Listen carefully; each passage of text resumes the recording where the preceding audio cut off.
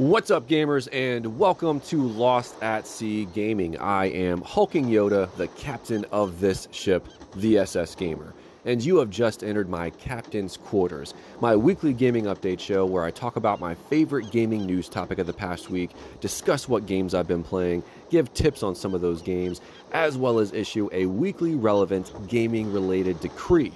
This week, it's all about 4 games getting major, very exciting game reveals and new gameplay showcases. So let's talk about it and dive right into the episode with my news catch of the week.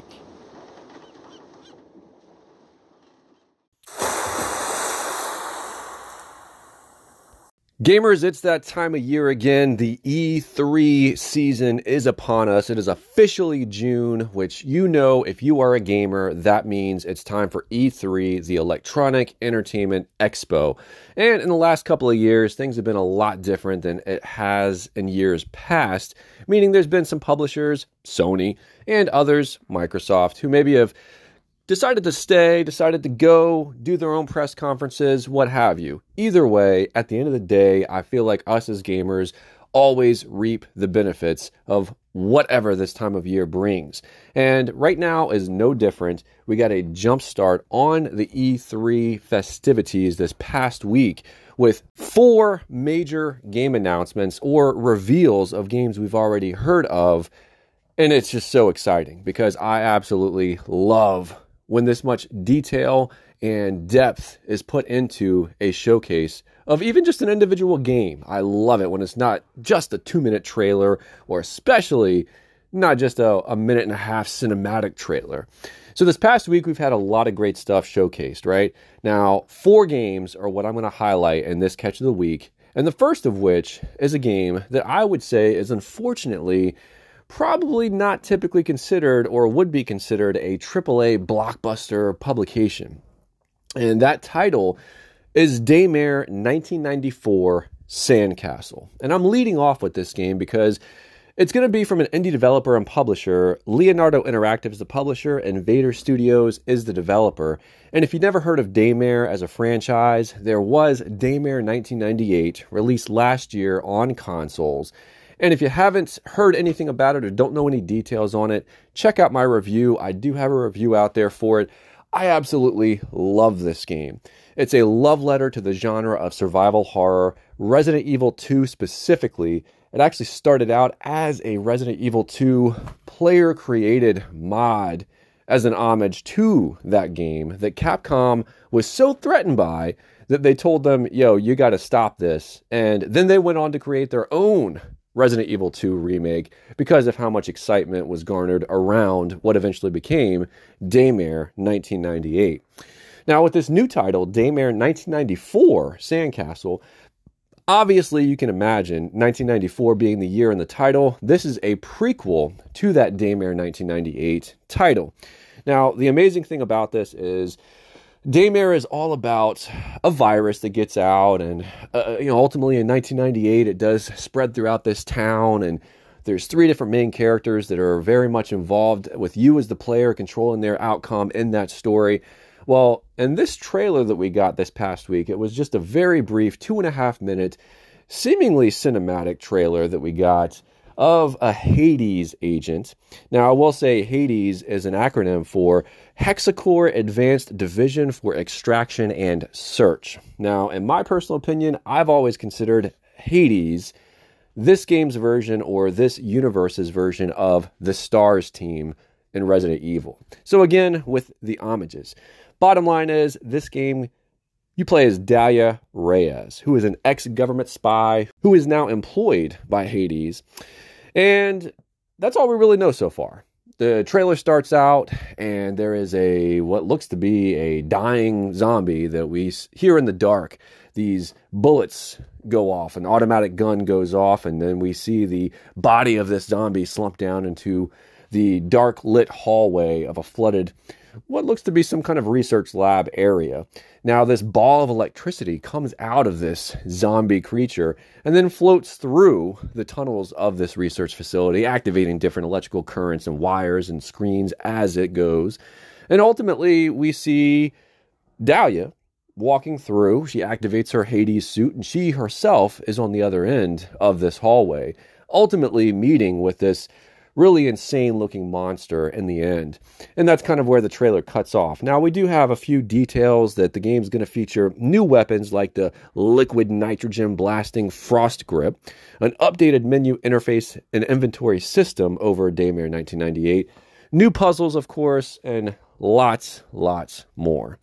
Now, the game is very much like an old school survival horror game, and the fact that you have, as it was mentioned, a lot of puzzles. That was one thing that I loved about Daymare 1998, so I can't wait to see what they have in store for us in 1994 Sandcastle. All I can tell you is it's releasing on PC as well as PlayStation and Xbox platforms next year. We did not get a specific date, just the year of 2022. So I will tell you, it does look like the production budget has been ramped up for this title, which is awesome, because to me that says that Daymare 98 actually sold well enough for them to, one, consider and then approve a sequel, and then two, get the extra funding to really make it something special. Because 98, as much as I loved it, it was not without its technological shortcomings, I'll say. But overall, if you love survival horror, you love Resident Evil old school, check it out. Definitely super excited to see this announcement this past week among all the other heavy hitters, of which the next title in this segment I will be going into is Dying Light 2. Yet another zombie-oriented game, but an extremely different type of zombie-oriented game. This is coming from the first-person perspective as opposed to third-person in Daymare. And in Dying Light 2, developed by Techland, published by Square Enix, this game's been around for years, guys. It's been in development for years.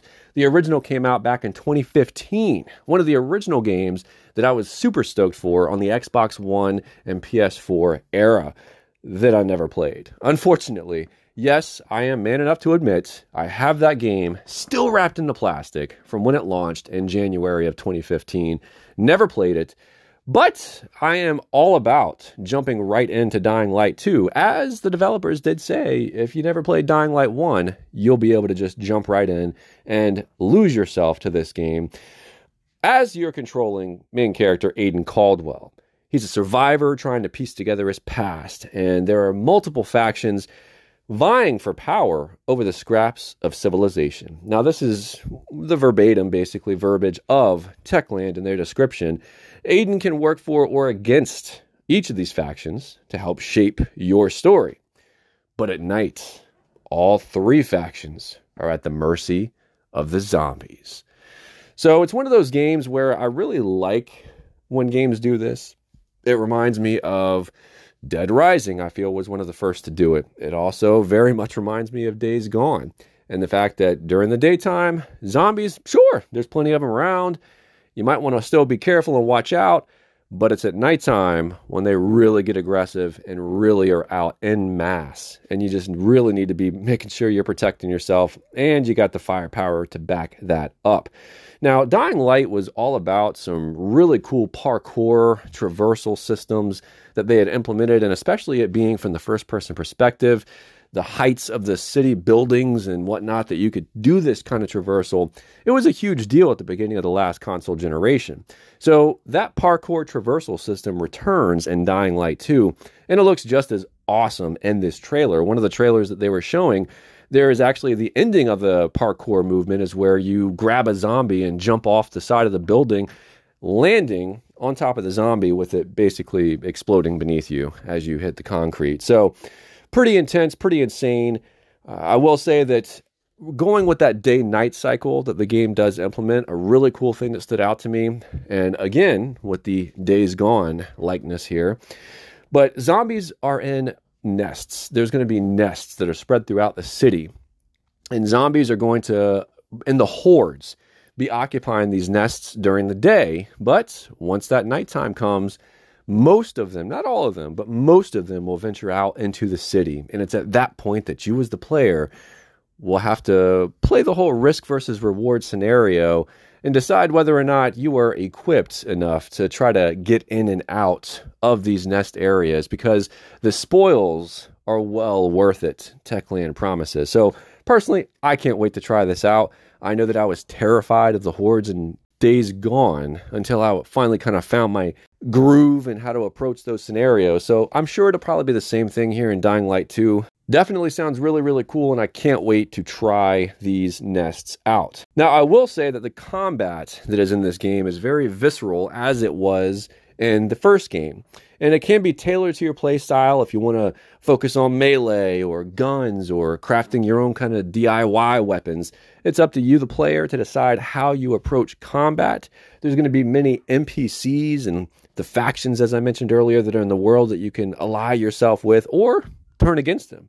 Earn their trust, turn against them. But guess what? The decisions you make are going to have repercussions on this game world and the city itself and the people that inhabit it. I can't wait to see what the ramifications are and how global they really are, because it was something that when Dying Light 2 was last showcased, Techland really drove home, was the impact of your decisions and the factions that you decide to follow and to trust or break trust with.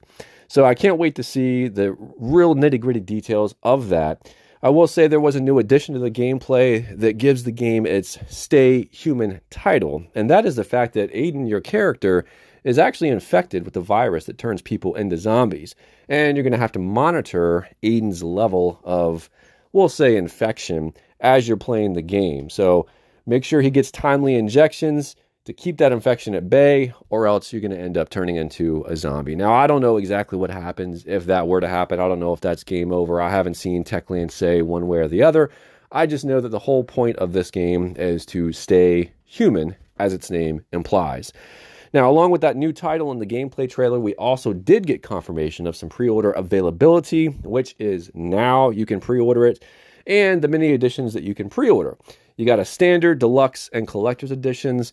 Kind of typical anymore nowadays. As I stated before, I, for whatever crazy reason or reasons, never played the original game. Always wanted to. Well, Techland's kind of got me and you, if you've never played the original, covered. And the fact that they also announced and released pretty much immediately after this announcement trailer, the Platinum Edition of the original Dying Light, which has literally every piece of DLC and expansion released for that original game, as well as the most updated version of Dying Light. So if you never checked out the original, guess what? As of right now, you got 6 months to try it out and play through all the DLC and expansions before it releases on December 7th, 2021. So I cannot wait. Now, the third game that was highlighted this past week was one from one of my favorite franchises on PlayStation, an exclusive, and that's Horizon Forbidden West. Now, there was a 14-minute state-of-play presentation that Sony had for us, and it was all gameplay. And I will just say, first things first, they did not release any release date for it. There is confirmation that it was, yes, it's still coming to PS4, but this showcase was highlighting the gameplay on a PS5. Now, I will tell you, the visuals were absolutely amazing. First things first, and it was amazing, the visuals in this game. I can't tell you, the water has never looked so amazing above or below surface than it has in this game. I cannot wait to just lose myself underwater in the oceans here in the San Francisco Bay Area. Now, I will say story-wise, if you're following Horizon as a series, this game takes place about 6 months after the end of the first game, and you still play as main character Aloy from that game. She still has many friends that are left over from that story. Erend is one of the main friends that she had made in the last game, and he is a big part in this gameplay reveal. Now, the whole point of this gameplay reveal was to kind of highlight and showcase some new features, some new abilities and weapons and gadgets that Aloy has at her disposal, as well as some new machines that are the animalistic and dinosaur-esque looking machines that are your enemies, basically, for the most part of the game. There are some human enemies here or there, but mostly you deal with machines. Now, I will say that ultimately for the beginning of this gameplay reveal, we find that Erend has been kidnapped by some local bandits, and it's up to Aloy to track him down and rescue him. Now, in her quest to get to him, she has to bypass a lot of different new enemy types, which are these raptor-esque kind of enemies or machines that are called Claw Striders. And this is one thing I've always loved about the Horizon series, is I love the names that are given to these enemies, these machines. It's just always really cool in my opinion. So Claw Striders are basically, there's a really crazy epic chase through the different jungle areas and through the broken down cities, and highlighting all kinds of the different graphical fidelities and finesse of the PS5 in the process. Now, I will say that ultimately, after she gets through all of the platforming and parkouring and crazy visual amazingness that she goes through to get to where Erend is, then we get to see highlighted some of the new combat abilities that Aloy is going to have at her disposal in this game, which look really, really cool. Now, in the original game, she has a staff, which is her main weapon of choice between that and the bow and arrows that she uses. And the staff is right there for those melee combat and combo encounters, whether it's machine or human. But in this case, it was some bandits she was fighting off, and we see all kinds of different moves. She has a new move that is part of a new set of moves. And these abilities are called Valor Surges. And the one we saw in this trailer was one that was kind of a area clearing attack where she slams down the staff and knocks the enemies back off balance. Now, obviously, the bow and arrows return. Those are full on display as well. And they are pretty much your main means of destroying the weak points on enemies, especially those massive giant enemies, which in this trailer we get a mammoth kind of looking enemy, which is the Tremor Tusk, is the official name of this machine.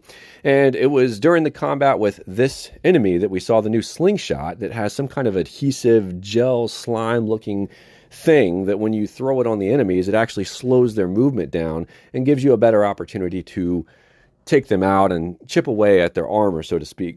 Now, one item that I really liked that I saw on display was smoke bombs, which is another new item that she has at her disposal to help get her out of tight situations. Say you're surrounded by enemies, just like in Assassin's Creed or many other games, slam a smoke bomb down in the middle of the ground in front of you, and then you have a hopefully an easy getaway unseen while your enemies are trying to come out of their disarray. Now, I will say all weapons in the game can be upgraded at a workbench, and Aloy can still pick up weapons that are dropped as scraps from the enemies that she's attacking as she's chipping away at their different pieces of armor. Now, the other enemy types that we did see that were new to this series are the pterodactyl-like Sunwing, the alligator-like Snapmaws, and the burrowers that were seen swimming in front of Aloy as she explored a little bit of the San Francisco Bay Area. Now, we'll say a couple of the new gadgets that were also here for us to look at were the Pullcaster, which is kind of like a grappling hook. Allows her to reach faraway places, climb faster. There was the Shield Wing, which is essentially a high-tech glider that allows her, Aloy, to land safely from great heights, also sneaking up on enemies from above, which is really cool. And then the diving mask, which I really am looking forward to because it's going to allow me to stay underwater and explore to my full heart's content. And I can't wait for that. Ultimately, there was a focus ability that we also were shown. And this focus ability, it's going to show us areas that are meant for climbing and that allow Aloy to override more machines for mounts or for combat. So cannot wait for Horizon Forbidden West. We did not get, again, a release date. We only got, in the days past the reveal, the fact that it would be holiday 2021. So we will see what that entails as time goes further on. Now, the final game that was this past week showcased was Far Cry 6. And I got to tell you guys, believe it or not, I came away from this one probably the most hyped out of all these 4 games mentioned. I am a huge fan of the Far Cry series, absolutely love it. And I cannot wait to see actual gameplay for this one. We got the cinematic trailer months ago, forever ago, that was all cinematic, didn't show any gameplay, gave us kind of a premise of what we're expecting from the storyline and area of the game, but that was it. And then it went just dark, dormant, didn't see anything for months and months and months. Kept getting delayed. Well, here we are, and I got to tell you, it looks absolutely amazing. Now, as we know, this game is set on the fictional Caribbean island of Yara, which very much takes its visual influence, as well as in other areas, from Cuba. Now, it's the largest Far Cry map to date, as said by the developers, and the country is presided over by main villain Anton Castillo, who's played by the amazing Giancarlo Esposito, probably known from Breaking Bad and The Mandalorian. Really great actor. Now, the main character in this game, the last couple games we've had kind of nameless, speakless, created characters in Far Cry 5 and Far Cry New Dawn. Well, In this game, we have the character of Dani Rojas. Now, in the trailers that were shown off, we see a female Dani Rojas. The developers did say that there is an option to play as a female or male version of the character. I got to tell you, after what I've seen in all these trailers, I feel like it just fits and makes sense for this character to be the female Dani. So I very well may play as the female Dani. Typically, I'll always go male, but in this game, I'm telling you, it looks and feels right. So the character of Dani, whether it's male or female you play as, the character is an orphan. And at the beginning of the game, their family is gunned down and killed, of course, by Anton. So now you have the revenge story and the motivation for why Dani wants to go after Anton. And in the process of this revenge story, Dani is getting caught up with this new guerrilla fighter group known as Libertad. And it's through Libertad that she gains access to all these do-it-yourself kind of weapons and the access to the munitions she needs and the extra guns for hire or bodies to help kind of lead this revolution and overthrow Anton. Now, I will tell you that the biggest thing that stood out to me of this trailer reveal event, because there were multiple trailers, the graphics are absolutely stunning in this game. I mean, just absolutely phenomenal. Every time they flashed back and showed the foliage and the jungle setting, it's just absolutely amazing. I can't wait to explore this place. Now, I will tell you, the island itself is a mixture of tropical and urban environments. The capital city of Esperanza is a huge detail that was something brand new for the franchise. Far Cry has typically been about an outdoor-esque environment. Never really done an urban environment before in the series, so this is the first time that's happening. I'm really excited about it. The developer said, how do you do a Far Cry game without the jungle aspect, or how do you do an urban environment in a Far Cry game? Their solution is verticality. So I'm very interested to see what they do with that. Now, I will say traversal on series regular options by foot, boat, and helicopter have returned, but there are some new options here for you in the form of extremely customizable cars and horseback. So that looks like a lot of fun.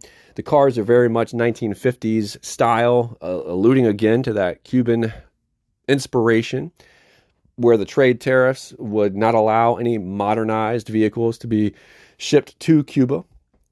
And I will say that the cars are fully customizable with rocket exhausts, guns on the hoods, all kinds of different options there available.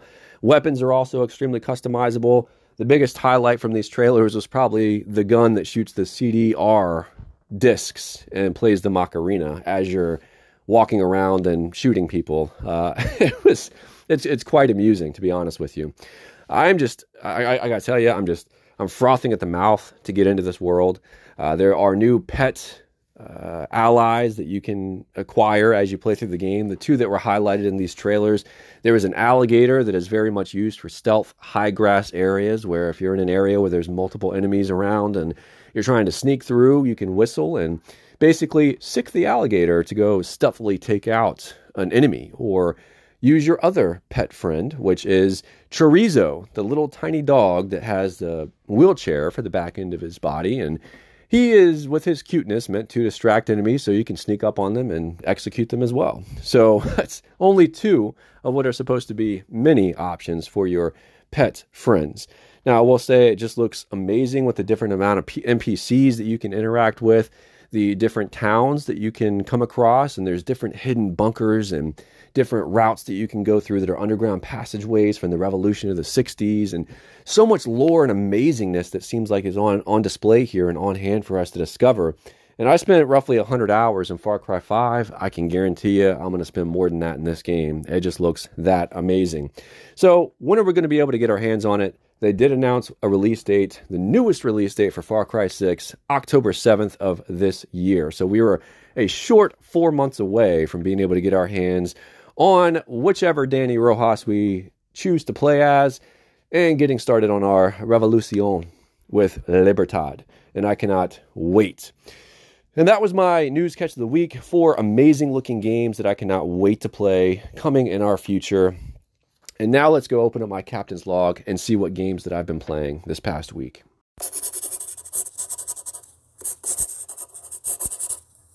Gamers, I gotta admit, this past week, I was a little bit all over the place with what games I was playing. There was not really one dedicated game that I stayed focused on for the majority of the week. I was just a little bit of everywhere. So, got quite a few different titles to go over with you guys and my progress in each.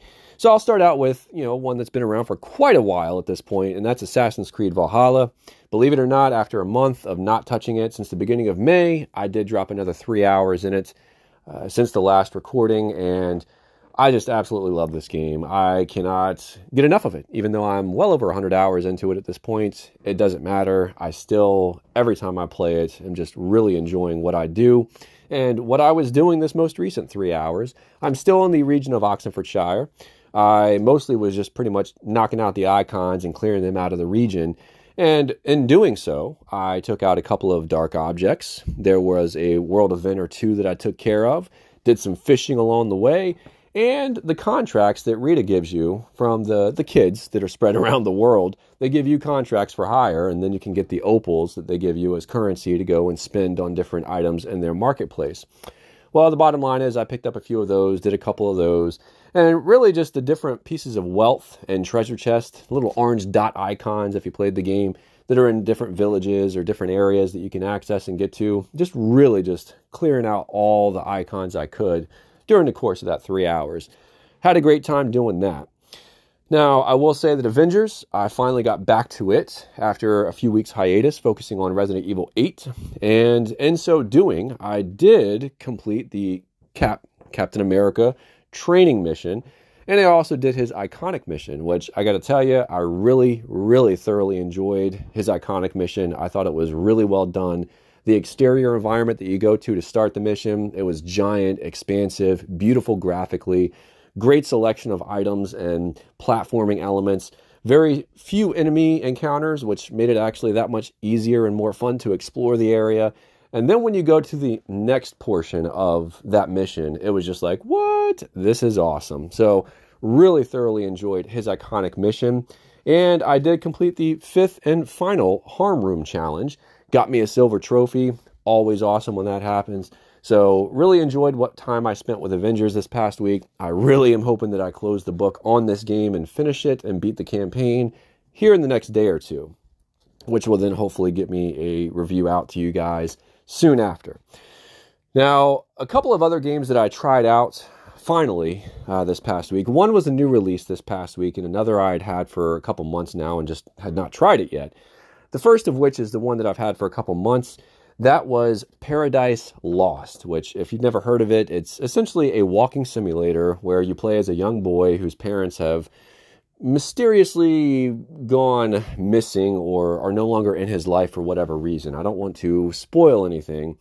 The bottom line is he has a photograph that showcases the fact that his parents were somehow potentially involved in Nazi Germany and in a Nazi Germany bunker. Now, this game takes place in a post-apocalyptic alternate future after World War II, and he is over in Germany. So he travels by himself to these abandoned bunkers in the snow, and he explores these bunkers trying to find clues to progress and further get him to the answers that he's looking for about his family.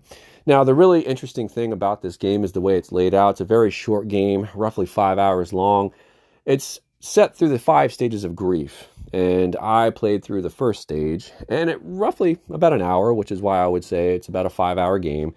So I will tell you that in that first hour of play, I did enjoy what I played. I will say from a control standpoint, it was pretty rough, and from a audio and voice acting standpoint, it was also a little rough. So not the greatest in those senses, but visually it was pretty decent, and just the environment and the world and kind of getting lost in that lore of what happened here and the mystery of it all, that was the biggest allure for me for this game. So that was the biggest plus of Paradise Lost. Now, the other game that I played was a new release this past week, and it was one that I've been looking forward to for a while, a game called Song of Horror. Now, this game had previously released on PC, and it was supposed to release on console back in October, right before Halloween of last year. Now, I was very excited for this game to release then, and right before release, just days before release, it was announced that the developer had said that they were going to have to delay the game for quality purposes, and that it would come out in early of 2021. Well, here we are. Now we're in June, and it was late May of 2021, but it finally released.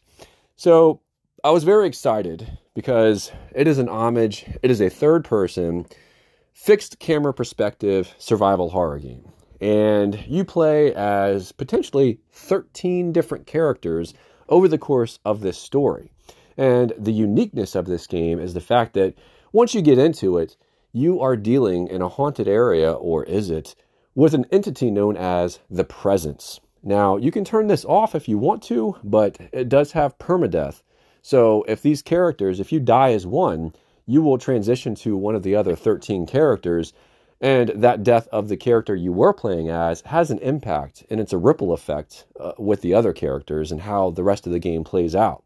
So very, very interesting premise to me, and I was very intrigued by it, so I couldn't wait to play it.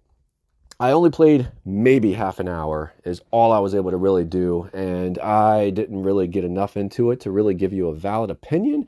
I will say graphically it looked pretty solid. Voice acting, kind of questionable. Not the greatest, not the worst. Better than Paradise Lost, but from a gameplay standpoint, controlled a little weak. There was a lot of cool 90s references in there, X-Files, different things like that I appreciated. But I haven't really gotten into it enough to really give you guys a valid opinion yet, so I will keep you posted on that as I play it. But I will say my biggest and best game that I played this week was none other than It Takes Two. Now, if you never heard of It Takes Two, it is a two-player co-op only game developed and published by EA. Now, the developer is the same developer who did A Way Out, which was the two-player co-op only EA published game from a few years ago that was about two guys trying to escape prison. Now, when I say two-player co-op only, yes, that is correct. You can only play two players, whether it's co-op local on the couch or co-op split screen over Xbox Live, PlayStation Network, whatever console you play on. Bottom line is you have to have a friend to play through this game. It's not possible otherwise. So, for me, I am extremely blessed enough to have a wife who also loves video games. So, when I saw It Takes Two previewed a few months ago, we both saw it together, thought it looked really cool. Finally got it when it came out at the end of March. Never got around to playing it. Well, here we are. We finally decided to play it. I got to tell you, woo, it is so much fun. It is an action platformer where the basic premise is you play as a husband or wife, and one character plays the husband, one character plays the wife, and they are in the beginning stages of going through a divorce. And their daughter, obviously, is not wanting that to happen. So she creates these dolls that replicate her mother and father. And through the magic of what would be a likened to a Pixar or Disney movie, her tears have now transported her parents into these dolls, and you are shrunken down to that size. And you have to go through a Honey, I Shrunk Your Kids or Grounded style, oversized world as these shrunken dolls. And you have to use co-op.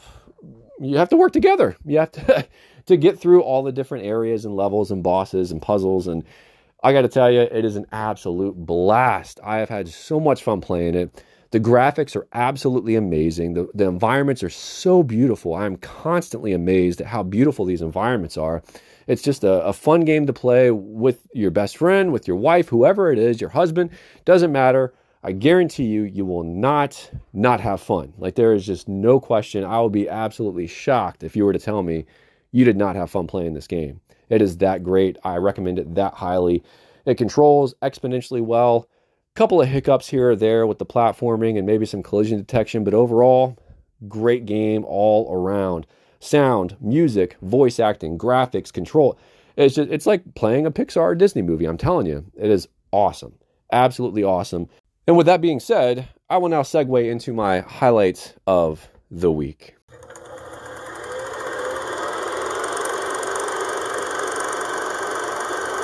Gamers, I'm sure it comes as no surprise that my highlight of the week this past week was playing It Takes Two. But it wasn't just the act of playing It Takes Two in and of itself. There was a lot of other factors that really just made this the highlight and accentuated the experience as a whole. So as I stated, we've been sitting on this game, me and my wife, for a couple months now. It came out, the game, at the end of March, and here we are. We started playing at the end of May. Now, what was really cool about it is our anniversary, our wedding anniversary, is May 31st. So guess what? We actually ended up playing the game on our anniversary, May 31st. And the fact that it was a couple in the game, and we were a married couple in real life. Now, granted, Don't get it twisted. We are not a married couple seeking divorce at all. But the fact that it was a married couple and you're playing, we are a married couple on our anniversary playing It Takes Two just really kind of accentuated it. Kind of corny, but still cool at the same time. And just in general, the amount of amazingness that the gameplay brought on and the fun and just the collaboration between it and the characters. And it was just an absolute blast this past week, the stages that we've progressed through. The game does consist of 9 stages with multiple chapters in each stage, and we were able to play through all chapters in the first stage and the first 3 chapters and the second stage. It's just a blast to play, and I love the fact that it's actually a lot more depth to it than what you would normally think. I personally, at least, maybe I'm naive here, but I would have thought that a 2-player co-op focused game would have been a shorter experience, but her and I have already put almost 4 hours into this game, and as I stated, we're only on the second stage, multiple chapters in, out of 9 stages. So for that to be the case, that's pretty intense, but I think it's great. So far, we haven't gotten tired of the gameplay or anything, but it was by far, without question, my highlight of the week. Now let's go open up some buried treasure gaming tips I have for you in It Takes Two. Gamers, about halfway through the second stage, which when you get to playing the game, I hope you do, it is once you're inside the tree. And in this tree, you'll come to a point where there's a fork, and you'll have a left way path to go and a right path to go to. Now, the right path leads to an area that has what looks to be an empty jar, a giant red button, and the whole time you're going through this tree, the squirrels, yes, the squirrels, are telling you, don't press the red button. Whatever you do, don't press the red button. Keep that in mind. To the left of the fork, well, that is going to ultimately, I'll just say, the progression of the level. And it's a point of no return. So you don't want to go left at this fork. When you come to this area, go right, because you'll miss out if you don't on a really unique achievement and just a funny little scenario. All I can say is make sure both of you go to this area to the right, have someone jump on the red button, and follow the prompts afterward. I don't want to ruin the surprise and the fun and comedy of the moment. Just make sure that whatever you do, neither one of you progress to the left. So that's my buried treasure gaming tip for you this week. Now let's go check out what my captain's decree is. Gamers, amid all of the high-profile gaming reveals last week, there was also a nice little article that I came across that said, PlayStation is planning expansion into mobile gaming and apps. And that's what I'm here to discuss in my Captain's Decree segment this week. Is that a good idea? Well, let's find out. So the news was revealed thanks to a set of investor relations documents that were published on May 26th. And Sony Interactive CEO Jim Ryan, he had said, quote unquote, "We have been thinking about how players enjoy our content and have had some early success with experimenting with mobile games and apps to provide more choice to gamers. More specifically, PlayStation's roster of first-party IP can transition to smartphone gaming and complement our AAA games or live services games. We are exploring the mobile market with some wonderful PlayStation franchises, so please stay tuned." So here's my thing, guys.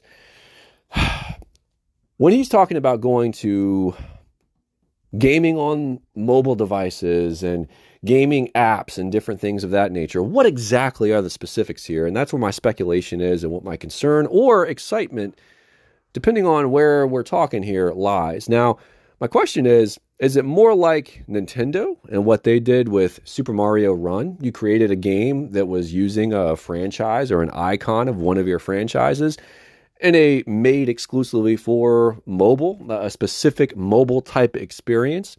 Or are you going the route of more like Microsoft and going for your own version of xCloud? Now, don't get me wrong. I know you can do remote play on your phone and things of that nature right now with PlayStation, but it is not on that same level as xCloud with the Xbox. And that's not a slight on Sony.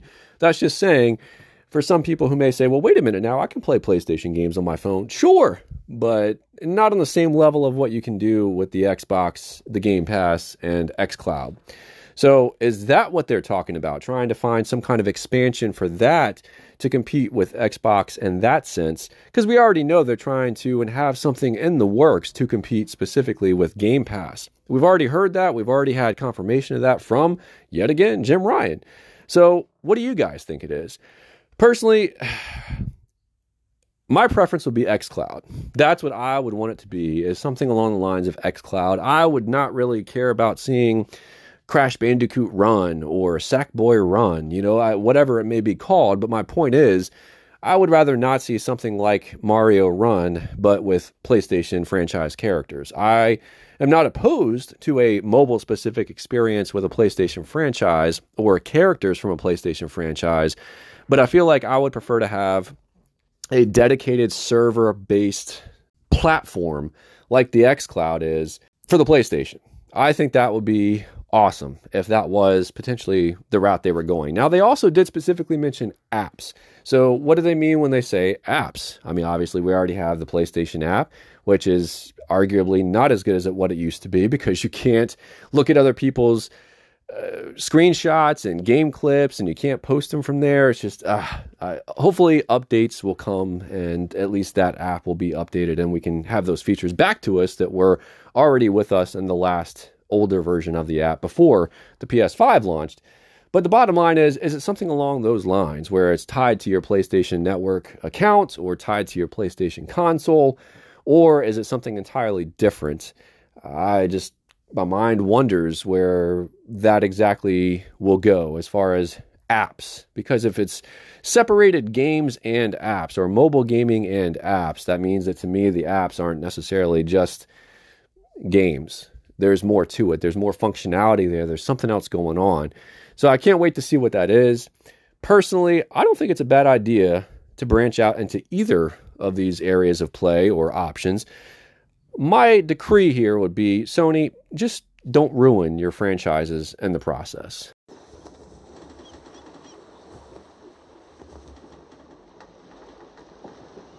That'll do it for this week's episode. I hope you've enjoyed your time aboard the SS Gamer. You can join its crew by searching for Hulking Yoda on Xbox Live and PlayStation Network. Reach out to me via email at lostatseagaming365@gmail.com, or find me on social media on Instagram at lostatseagaming, as well as on Twitter at lostatsea_GAMIN1.